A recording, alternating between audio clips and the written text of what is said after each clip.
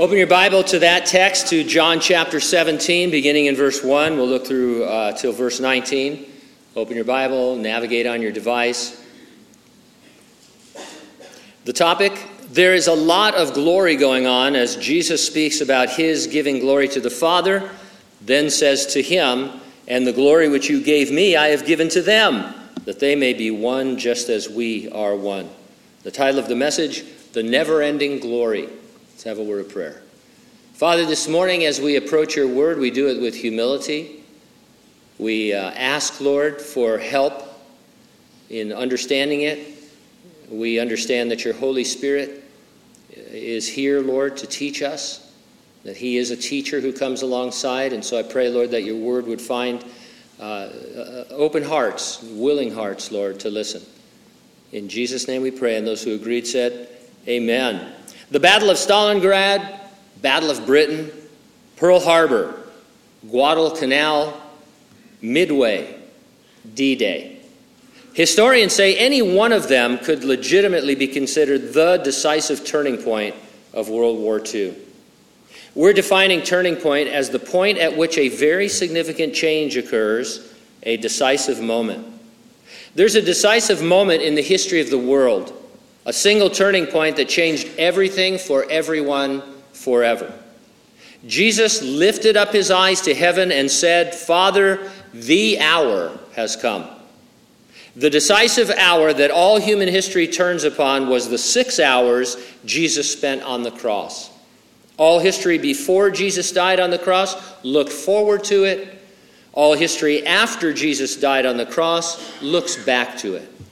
Jesus explained that it marked the fulfillment and replacement of God's old covenant with mankind when he said, "This is the new covenant in my blood, which is poured out for you."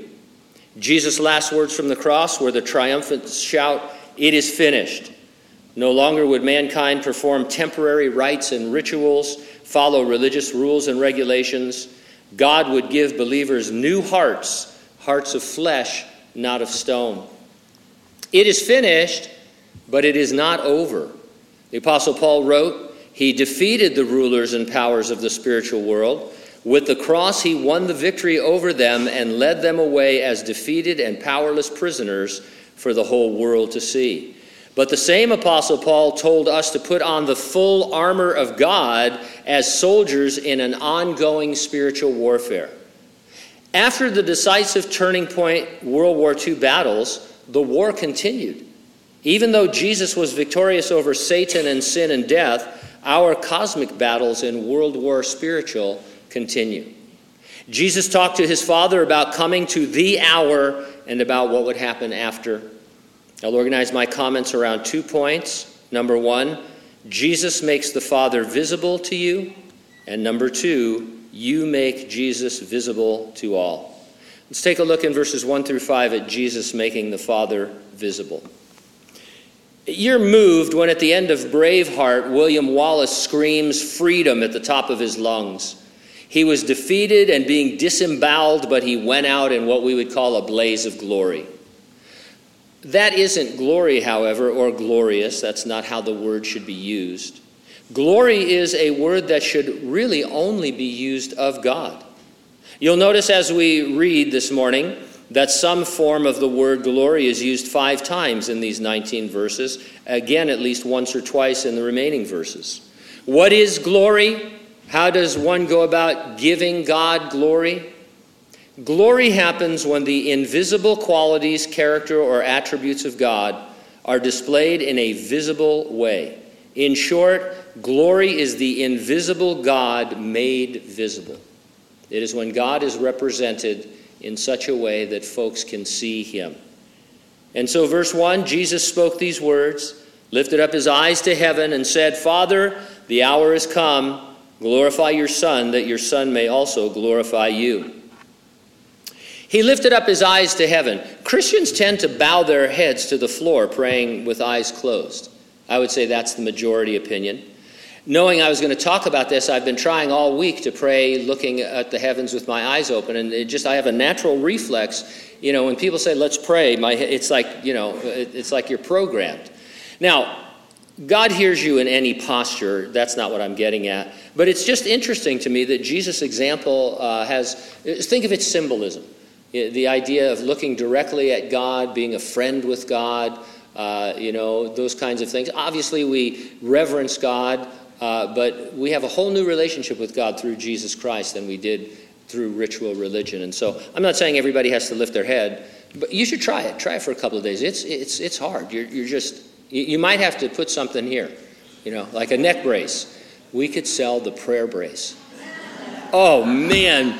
Paywall on the website. Get your prayer brace. Jesus prayed with his eyes open looking to heaven. Here's what can help you for $29.95. No? No, okay, I'm sorry. There is nothing in Jesus' prayer telling you what to do. No instruction for you, no steps to follow.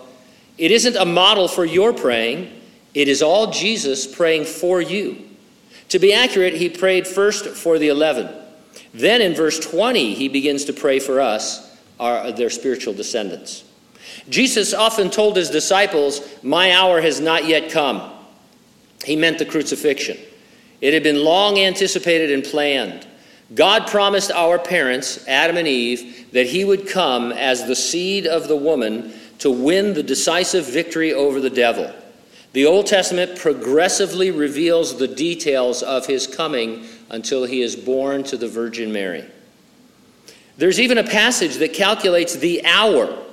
The prophet Daniel was given the prophecy we call the 70 weeks. It accurately dated the first coming of Jesus Christ using a known date in human history. You know who looked forward to that hour? Lambs and bulls and goats and birds who were sacrificed by the tens of thousands from the time of Adam and Eve until Jesus came.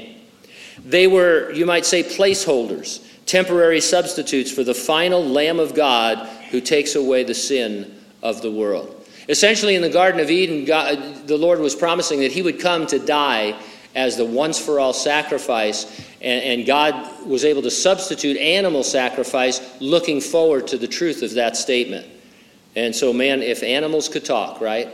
They can in animation, so why not? But anyway, Father and Son would glorify each other at, on, and after the cross. It was like a glory back at you between them, a mutual glorying.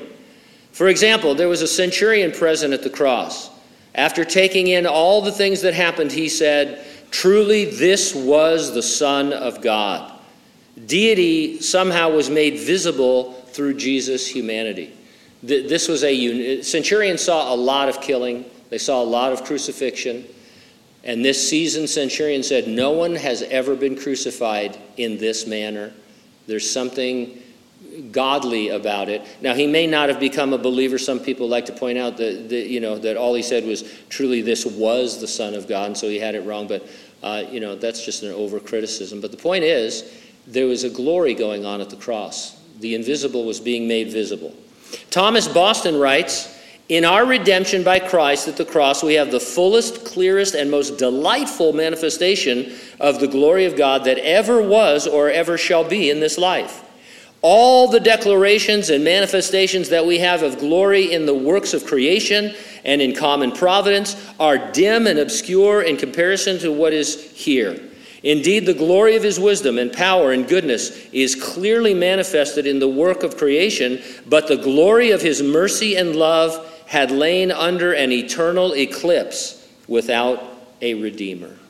And so Boston recognizes that everything was moving forward to this event on the cross that would change everything for everyone forever. So verse 2, "As you have given him authority over all flesh, that he should give eternal life to as many as you gave him, and this is eternal life, that they may know you, the only true God, and Jesus Christ whom you have sent." Jesus has the authority to save. No one else does. He delegates that authority to believers. Eternal life is given as a free gift to any and all who know Jesus, and through him, God the Father. Jesus Christ proved that he has life to give by being raised from the dead, and he lives forevermore. As far as I know, I've been doing some checking on the internet, but none of these other religious characters rose from the dead.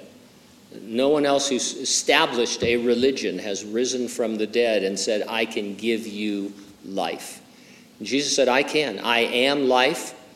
I'm the way, the truth, and the life, and I rose from the dead, and life is now mine to give. And so maybe this morning you're dabbling in some other religion or philosophy. Does the leader or the author of that, have they died and risen from the dead? Then you're in an inferior position, believe me. Would you rather follow somebody into heaven who's risen from the dead and knows his way there, or somebody who's guessing and hoping that what they've come up with might work in the end? As many as you have given him. Nothing in that phrase indicates that the Father limited the atonement on the cross to give only a chosen few. Jesus was not at that moment even praying for the world. He was only praying for his 11 disciples. If I pray for a person to get healed, it doesn't mean that I'm excluding the rest of the world and saying they can't be healed. And so don't read anything into this.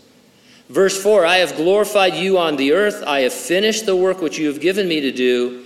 And now, O Father, glorify me together with yourself with the glory which I had with you before the world was. The plan of salvation predates the creation. Before the world was, Jesus knew he would die on the cross to save sinners. He rose from the grave, he ascended into heaven, and he's seated there in splendor. He remains God and man forever. We like to call him the God-man in his glorious resurrection body. I can imagine Jesus saying to the Father, I showed them your grace and mercy when they brought that adulterous woman. The law demanded she be stoned, true, but I was able to show them your grace and mercy, even in a terrible situation like that, so that they would know your heart. I can imagine the Father saying to Jesus, yeah, well, how about that guy we let down through the roof? We were always going to heal him, but I first told you to forgive his sins. It showed them where our true priorities lie, in the forgiving of sins, so that men might live forever with God. And so the Father and the Son, they're almost in a competition to out-glorify each other, to bring the most glory, but to reveal and to make visible. A lot of times people, even Christians, they think that the God of the Old Testament is a mean old man. He's got arthritis or something, and it makes him kind of cranky. And then Jesus steps in and says, oh, Dad, I'll take care of this because you're just a little bit, take your medication and everything will be fine, Jesus said, hey, if you've seen me, you've seen the Father. We're the same. We're exactly the same. And so he makes visible what is invisible. Could have shortened the Bible study by quoting Hebrews 1:3, but then I only work once a week and I like to earn my keep. There it says that Jesus is the reflection of God's glory, the exact likeness of his being. Glory making the invisible God visible. You make Jesus visible to all. June 6, 1944, an Allied force of more than 150,000 troops, 5,000 ships, 800 aircraft assaulted 50 miles of northern France's Normandy coastline.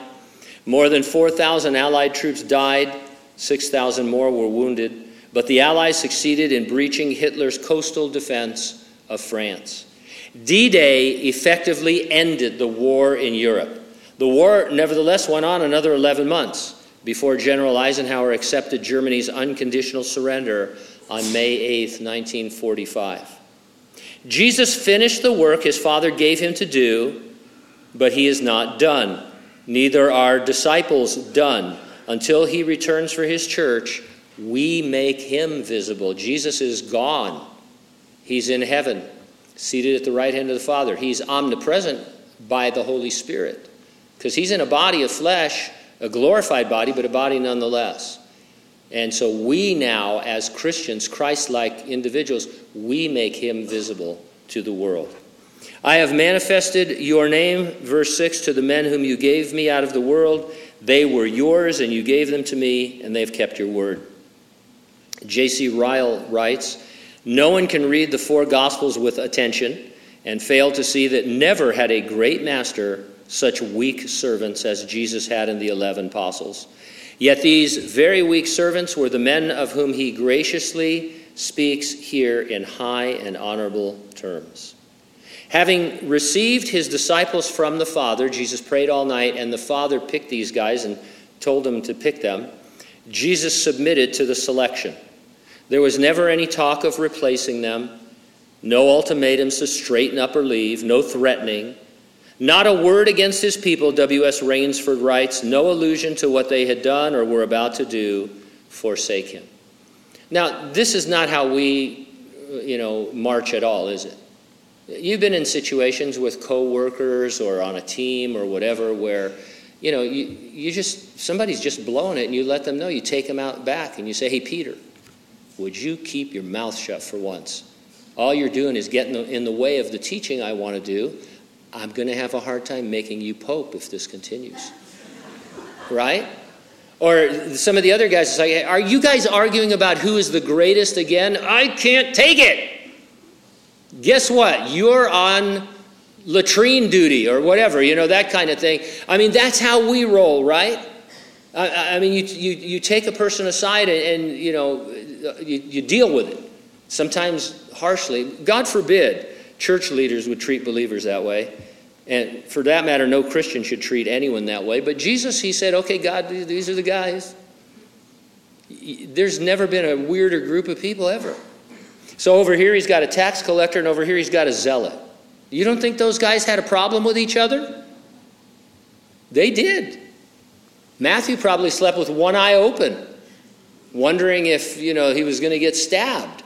And then there's the brothers, two sets of brothers. Brothers fight with each other a lot, but if you come up against them, they solidify. I'm telling you, there were a lot of weird things going on among the apostles. And yet Jesus says, look at these guys, they're so great. Thank you, Father, for these guys. It's crazy. Think about it. You having trouble at work? You're not having this kind of trouble. Believe me. Having received his disciples from the Father, Jesus submitted to it. How very sad that we would act that way. Jesus wasn't doting on the disciples. He said, they have kept your word. How generous is our Lord. He credits them for their perseverance, even as they were scattering. The pulpit commentary says, to Christ's eyes they have already come out of their fiery trial, faithful and true. It's hard for me to understand, in one sense, how Jesus can see me completed. But he does. If you're a Christian, the Lord sees you completed. He sees you glorified. And at the same time, he's bringing you to that point. It's a mind blower. But it's a wonderful thing, too. As the Lord constantly would look at you and say, oh, my faithful servant. I'm the only one here, Lord. I think, put your glasses on. But he loves us that much. Verse 7, now they have known all the things which you have given me are from you. For I have given them the words which you have given me, and they received them, and have known surely that I came forth from you, and they have believed that you sent me. For all of their confusion and misunderstanding of Jesus, they realized his words and his works proved he was sent from God as their Messiah. I pray for them, verse 9, I do not pray for the world, but for those whom you have given me, for they are yours. All mine are yours, and yours are mine, and I am glorified in them. There are those who seem obsessed, trying to prove Jesus did not die for the sins of every person, the whole world, but only for a limited group. This is a proof text for them. See, they say Jesus did not pray for the world, only those God gave him. Once again, we would point out that this is Jesus' prayer for those specific 11 guys. It doesn't cancel out the words, God so loved the world, or Jesus saying that through the cross he would draw all men to himself as the Savior of all men, especially those who believed. We reject any attempt to limit the atonement of God to a special group of people, which makes necessary the damnation of most of human population. Right? So if God chose, let's take this room. God would certainly choose me and my wife, but maybe he wouldn't choose any of you. And there's nothing you can do to get saved, because before the foundations of the world, he only chose us. And when I say, well, Lord, what about all these people who are condemned to hell without being able to make a decision? The scholar says, I can answer that. That brings glory to God. He's so glorious to save even two, because no one deserves to be served. Is that glory? Is that making the invisible God visible? Is it really telling people that God is a monster and kills most people without giving them an opportunity to be saved? I don't think that's glory. I just don't. We never will. So when anybody comes to you with this idea that the atonement was limited, it is not. It was not. And you know what? You don't have to believe that. You can believe that. You'll be wrong, but you can believe that. It's a belief people take, and there are scriptures that seem to say that, but mostly they're like this, where it says, well, see, God only gave him. God only gives certain people, and that's not true. And so anyway, why am I telling you all this? Every few years, this sweeps through the church. And I start hearing people saying, hey, this friend of mine gave me this book to read, or I was invited to this, and it's the same thing all over again. Some Christian has converted to this hyper-Calvinism, and instead of going after non-believers, they go after believers, trying to convert them to their theology. And it's just tedious, and it always leads to poor results in our walk with the Lord. Jesus considered himself glorified in them. Certainly not that night when they would be scattering. In fact, Jesus was probably not talking about specific instances at all, but was revealing that the work he had begun in them would come to completion. He who began a good work will complete it. There would be a time and an eternity in which you look upon a saint and see Jesus glorified in what he accomplished with so little to work with. So little to work with, really. When you think about what God is going to make a human being into, all of us give him very little to work with. In fact, he really kind of starts over. In Iron Man, Obadiah Stane grew frustrated when Stark Industries scientists and engineers could not duplicate the arc reactor. He growled, Tony Stark was able to build this in a cave with a box of scraps. It must frustrate the devil to see what Jesus does and will do with us. He does his best to break us and to keep us lost and to depress us and to weary us and those things. And then Jesus comes along and he makes us beautiful in his time. It must just drive him crazy. He doesn't want to work with people like us. He wants to destroy us. He's a murderer from the beginning. And then Jesus says, hey, I died for Gene. I died for you people. And so, I see what I'm going to do with you. Now I am no longer in the world, verse 11, but these are in the world, and I come to you. Holy Father, keep through your name those whom you have given me, that they may be one as we are. Jesus, still speaking of the 11, they were about to be scattered, ashamed of the Lord, fearful. If that tells us anything, it is that they could not keep themselves. The Father kept them for Jesus' sake. God keeps you. You cannot fail so much that he will forsake you if you are a Christian. Verse 12, while I was with them in the world, I kept them in your name. Those whom you gave me I have kept, and none of them is lost except the son of perdition, that the scripture might be fulfilled. People compare a difficult task with herding cats. Have you ever heard of that? People use, this is like herding cats. Who remembers there were a series of commercials way back when about herding cats? Anybody remember that? Yeah, okay. All us old people. But they're hilarious. You can find them on YouTube. They have these gruff cowboys on this cattle drive, but they're driving a herd of cats. And it's just has nothing to do with what they're selling, those are my favorite commercials. It's some kind of electronics firm, but it is just hilarious the way they do it. And so, herding cats. It was no small task to keep the disciples discipling for 3.5 years. Worse than herding cats. Now, we took a look at Judas in a previous study. His betrayal was supported by Scripture, but not in the sense that he and he alone was predetermined to betray the Lord. You can't look at Judas and think, well, there was nothing he could do. He was born and forced to betray the Lord. To say that is to go beyond what Scripture says. He was never a believer, but he could have gotten saved. In that case, the Scripture would have been filled another way. Now, that's a head scratcher. You think, well, wait a minute. What do you mean the Scripture can be fulfilled another way? I would cite as argument where Jesus talked about John the Baptist. He said to his disciples, John the Baptist would have been Elijah if Israel had believed, but now Elijah will still come. And you think, what? How does that work out? We don't know. And so Judas was the betrayer, but it didn't have to be him. And if it wasn't him, someone else would have fulfilled the scripture. But now I come to you, verse 13, and these things I speak in the world, that they may have my joy fulfilled in themselves. I speak in the world reminds us that the Lord was praying in the presence of the 11. In their time of forsaking Jesus, they could remember this line, that they would have the help of God the Father to bring them back to a place of joy. In their darkest, this had to be up to that point the darkest moment of their lives.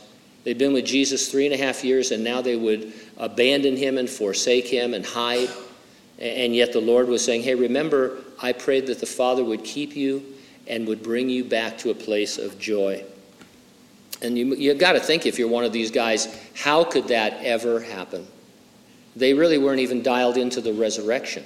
So it wasn't like they were hiding in a corner saying, well, in 3 days this will all change. They didn't really have an understanding of everything that was going on, and yet they could have held on to this word. Sometimes you can hold on to just a word from the scripture, right? But if it's the word God has given to you, hold on to it, hold tight. He will bring you back to a place of joy. Verse 14, I have given them your word, and the world has hated them because they are not of the world, just as I am not of the world. I don't pray that you should take them out of the world, but that you should keep them from the evil one. They are not of the world, just as I am not of the world.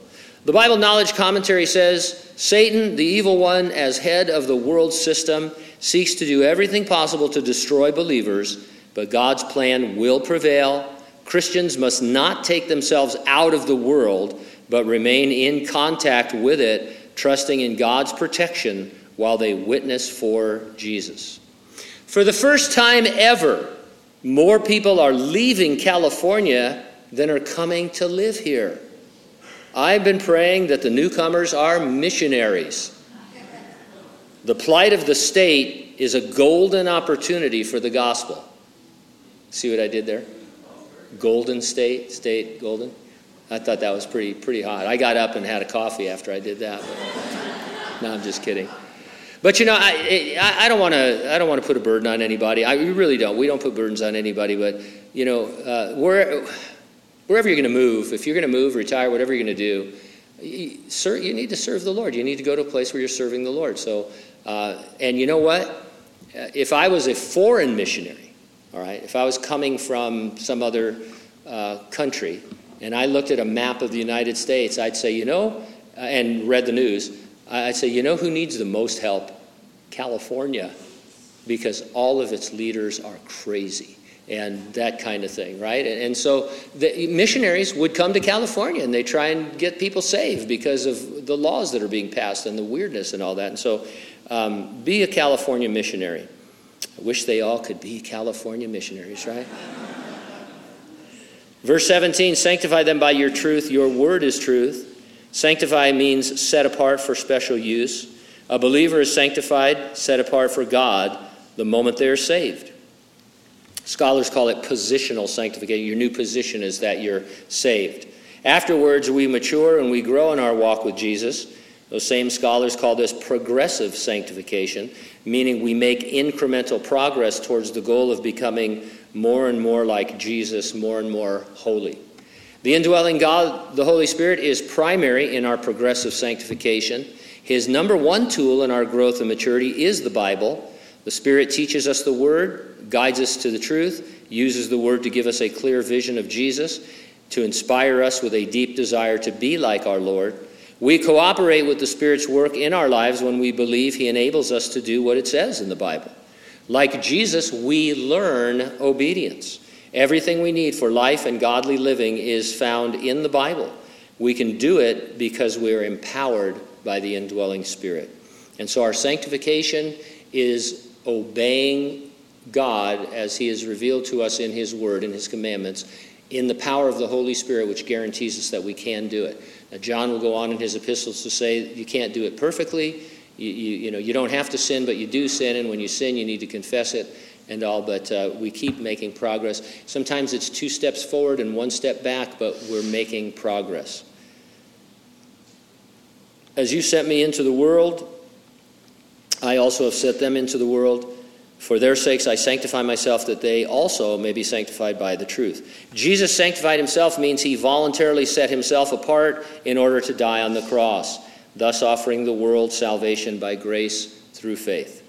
He would set them apart and send them into the world just like he was, only there'd be a lot more of them.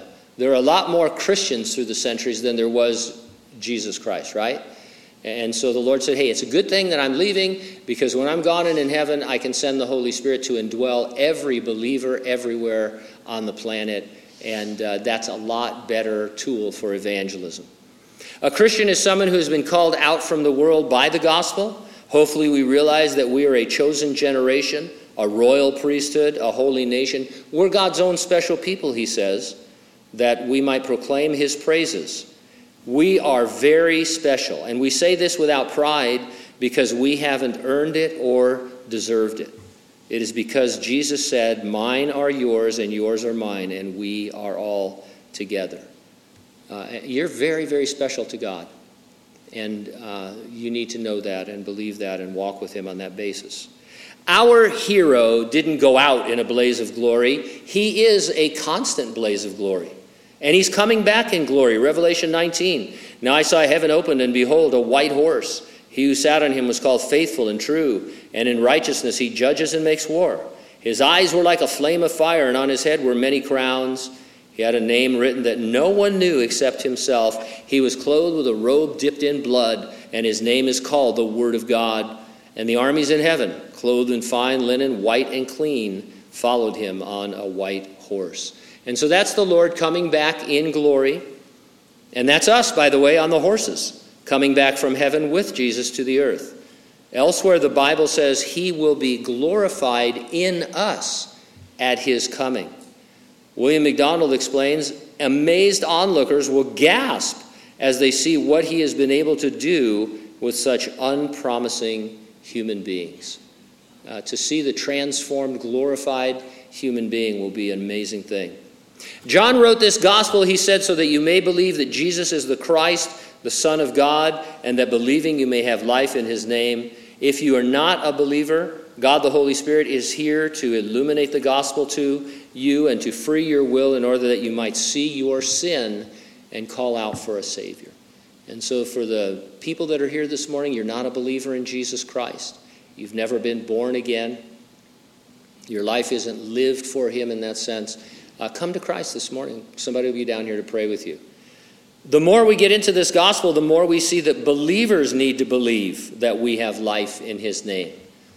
A lot of the things that we've covered here, we believe them, but we don't live them out as we should. In fact, I mean, that's a constant Christian complaint, right? I believe this, but I don't do it all the time.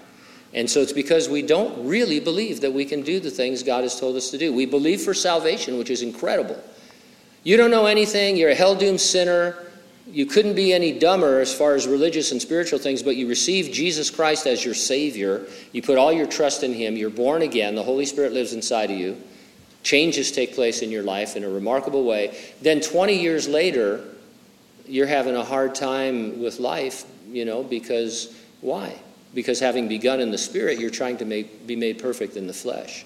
And so what John is saying is, hey, forget that and just stay in simple belief. You're a Christian. You've been saved. You're born again. The Spirit is in you.